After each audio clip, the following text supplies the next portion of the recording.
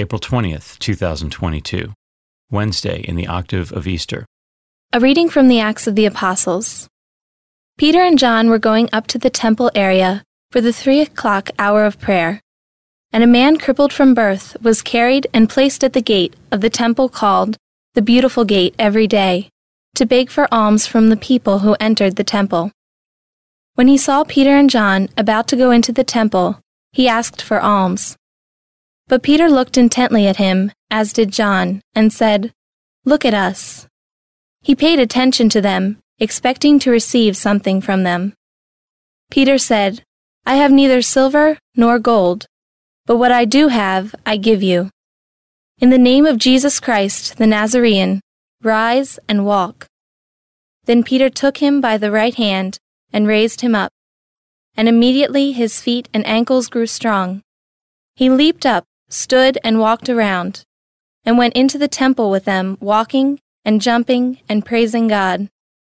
When all the people saw him walking and praising God, they recognized him as the one who used to sit begging at the Beautiful Gate of the temple, and they were filled with amazement and astonishment at what had happened to him. The word of the Lord. The responsorial psalm. The response is, "Rejoice, O hearts that seek the Lord. Give thanks to the Lord, invoke his name, make known among the nations his deeds. Sing to him, sing his praise, proclaim all his wondrous deeds. Rejoice, O hearts that seek the Lord. Glory in his holy name. Rejoice, O hearts that seek the Lord. Look to the Lord in his strength. Seek to serve him constantly. Rejoice, O hearts that seek the Lord. You descendants of Abraham, his servants, sons of Jacob, his chosen ones. He, the Lord, is our God.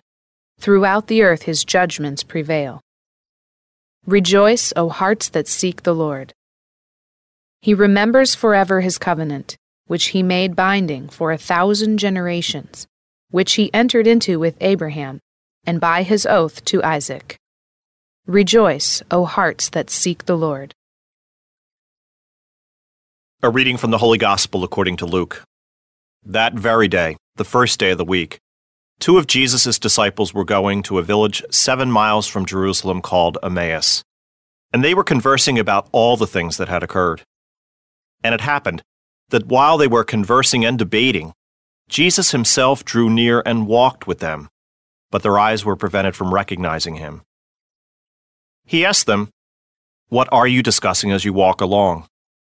They stopped, looking downcast.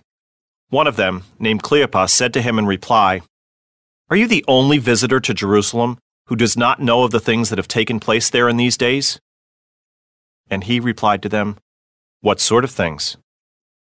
They said to him, "The things that happened to Jesus the Nazarene, who was a prophet mighty in deed and word before God and all the people, how our chief priests and rulers both handed him over to a sentence of death and crucified him.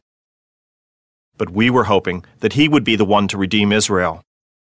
And besides all this, it is now the 3rd day since this took place. Some women from our group, however, have astounded us. They were at the tomb early in the morning and did not find his body. They came back and reported that they had indeed seen a vision of angels who announced that he was alive. Then some of those with us went to the tomb and found things just as the women had described, but him they did not see." And he said to them, "Oh, how foolish you are! How slow of heart to believe all that the prophets spoke! Was it not necessary that the Christ should suffer these things and enter into his glory?" Then, beginning with Moses and all the prophets, he interpreted to them what referred to him in all the scriptures. As they approached the village to which they were going, he gave the impression that he was going on farther. But they urged him, "Stay with us, for it is nearly evening and the day is almost over." So he went in to stay with them. And it happened that while he was with them at table, he took bread, said the blessing, broke it, and gave it to them. With that, their eyes were opened, and they recognized him, but he vanished from their sight. Then they said to each other, "Were not our hearts burning within us while he spoke to us on the way and opened the scriptures to us?" So they set out at once and returned to Jerusalem. where they found gathered together the 11 and those with them who were saying, "The Lord has truly been raised and has appeared to Simon." Then the two recounted what had taken place on the way and how he was made known to them in the breaking of the bread. The Gospel of the Lord.